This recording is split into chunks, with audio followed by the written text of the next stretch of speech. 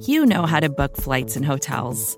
All you're missing is a tool to help you plan that unbelievable travel experience. That's why you need Viator. Book guided tours, excursions, and more in one place. There are over 300,000 travel experiences to choose from, so you can find something for everyone. And Viator offers free cancellation and 24/7 customer support for worry-free travel. Download the Viator app now and use code Viator10 for 10% off your first booking in the app. Find travel experiences for you. Do more with Viator.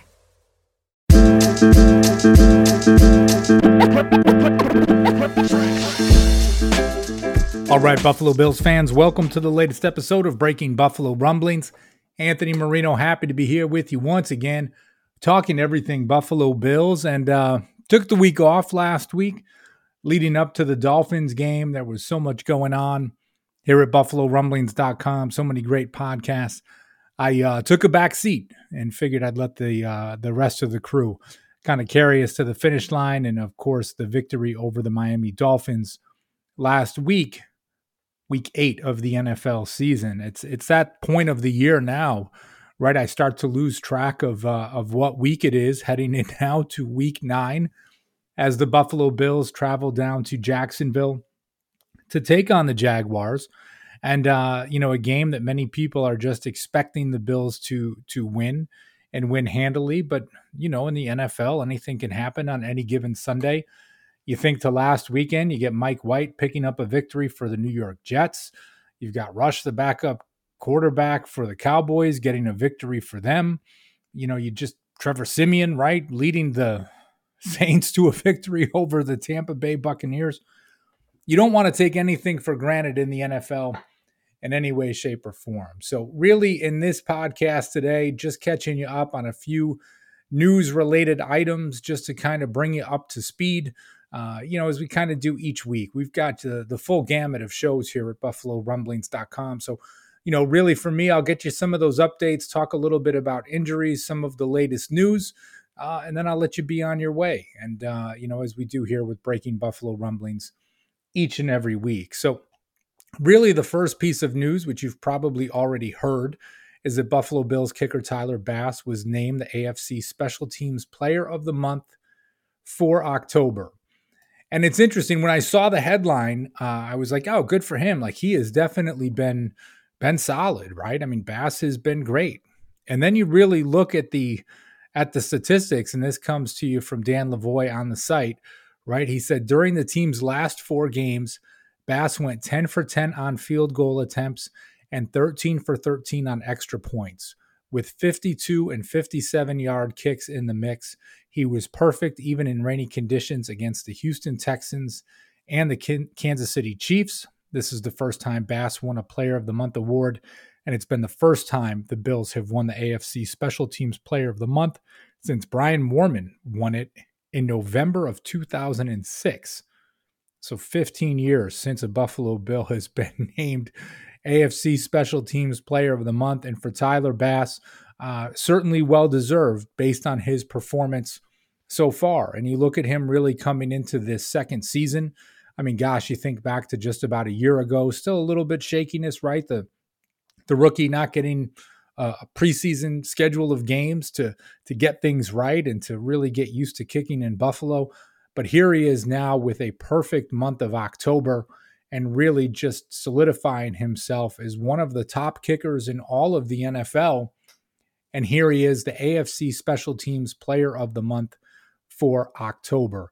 I wonder with part of this, and we've talked about it before, right? Speaking of special teams, plenty of questions around the punter position, at least when it comes to the fans, with Matt Haack and kind of, his inconsistency at the position, to say the least. But it does seem like him as a holder, as opposed to Corey Bojorquez, has been a tremendous upgrade, and him being recognized as one of the top holders in football, as crazy as that might sound, right? I don't think there's a PFF stat on that, but maybe there is. If so, you can find me on Twitter and hit me up with that information. But maybe that part has added into the mix for the Bills with the success of Tyler Bass. Again, AFC Special Teams Player of the Month. Now, one thing, and I'm recording this on Thursday night, right? So there might be different updates that come about But it does look like for the Bills, kind of some injuries creeping up in some ways for the team as it relates to, heading into this game against Jacksonville. And the team coming out with their injury report this week, in a lot of ways you think to yourself, like, okay, are they being just cautious because they're huge favorites over the Jacksonville Jaguars? Is this one of those scenarios where let's not rush anyone back? But as this list continues to grow, you do get a little bit uneasy, right? Like, and you don't want to take any opponent for granted. As I said before, it's one thing if maybe one or two players is resting, but then as the list continues to grow, you think to yourself, okay, what do we really have in front of us here? So when you talk about guys that did not practice on Thursday, well, first off, you had two guys getting a veterans rest day, Emmanuel Sanders and Star Lotulelei. Nothing to see there. Common practice for the Bills. I imagine we will see Jerry Hughes and Stephon Diggs getting a rest day on Friday, which seems to be a bit of a pattern for the team. But other guys that did not practice on Thursday, Cole Beasley with the rib injury. It looked like from reports, Matt Perino had a tweet from NewYorkUpstate.com highlighting, Beasley doing some work off to the side, but he qualified as a DNP. Spencer Brown, similar situation with his back, another DNP for him on Thursday. Looked like there was some video of him doing some individual work in sweats, but nothing that would qualify even as a limited practice. And those are two guys that definitely, have been on the radar because they did not practice on Wednesday. John Feliciano and Dawson Knox, also with the DNPs, two guys I would not expect to see playing. Feliciano, I think, is a foregone conclusion, right? He was determined by Coach Sean McDermott as week to week. Dawson Knox, maybe there's an outside chance, but again, I could look at this with an opponent like the Jacksonville Jaguars, them saying, let's not rush him back after that injury that took place on Monday Night Football against the Tennessee Titans. Let's give him another week, but certainly we'll monitor and see what his situation is, at least as it goes to practice on Friday. The biggest surprise on the list, safety Jordan Poyer with a shoulder injury as a DNP on Thursday.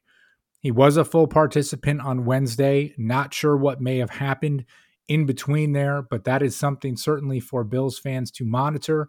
If it is a situation that lingers into Friday, could Jordan Poyer be out against the Jacksonville Jaguars, and could that be a Jaquan Johnson filling in at starter? Because again, you go through with this and you think to yourself, well, okay, if it's just John Feliciano out, you can start Ike Butker or Cody Ford. Then you take it a step further. Well, but what if Spencer Brown is out? Okay, well, then that's one more hole to fill. And what if Dawson Knox is out? And what if Cole Beasley's out? And what if Jordan Poyer is out? Now you're to the point you're talking about 5 starters that are a DNP, and the Bills have depth and they have quality depth, but replacing 5 starters in this type of situation is nothing to sneeze at. So that is something to monitor as it comes to Friday's practice. By the time you listen to this, there might be some updates out, but that is the latest as I am recording this on Thursday night. The last piece of information that I want to leave you with, and I don't want to get into it too much. He hasn't even been released by his team, but along those same lines, right? It's just one of those things that you've got to talk about. The Odell Beckham Jr. situation in Cleveland, excused from practice again on Thursday, 2 days in a row.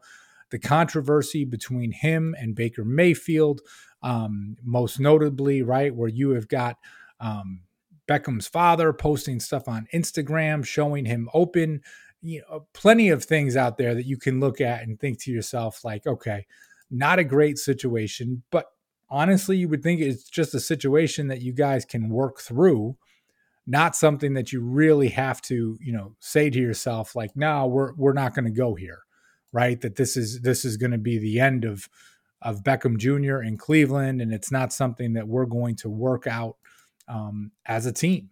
And at this point, it does not look like something that they are going to work out as a team. I am completely surprised by this. As I think about it, right, you just think of the talent on that team, what it could be, what he can mean to that offense, getting on the same page. It does not look like it is one of those scenarios that is going to happen. So here we are. That gets a little bit interesting because now we're in a position where the Bills, and this is all speculation. There's nothing behind it, but the Bills are amongst the betting favorites to be the landing spot for Odell Beckham Jr. and his next team.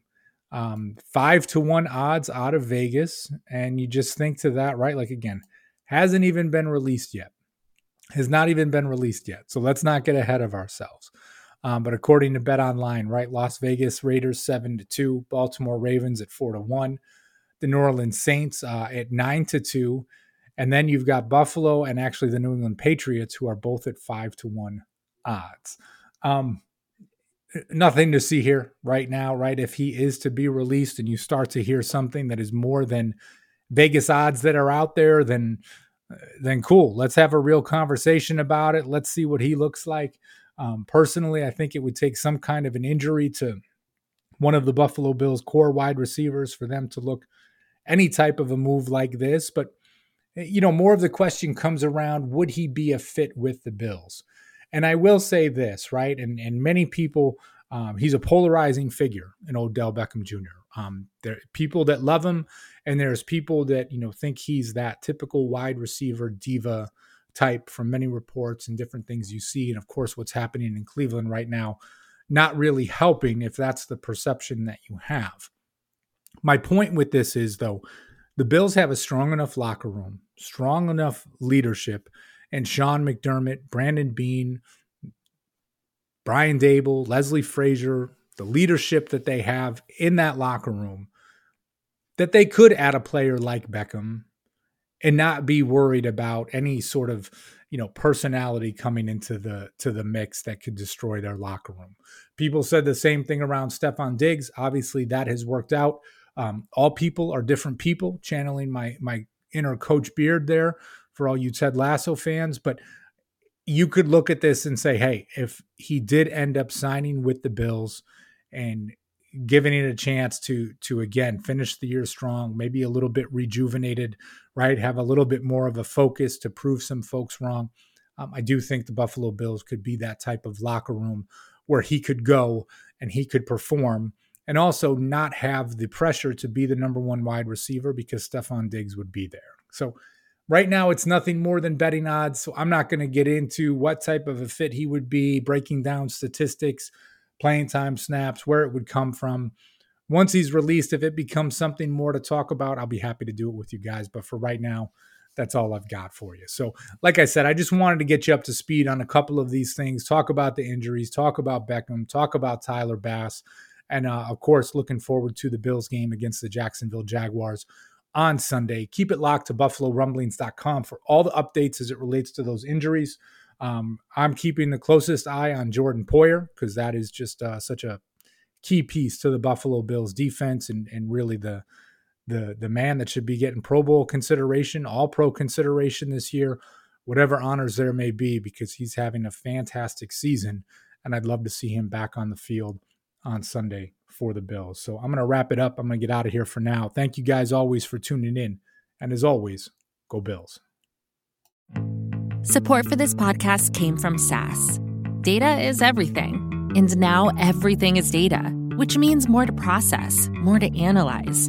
And now more than ever, speed to answers matters. So how do you produce those answers as fast as the world produces data?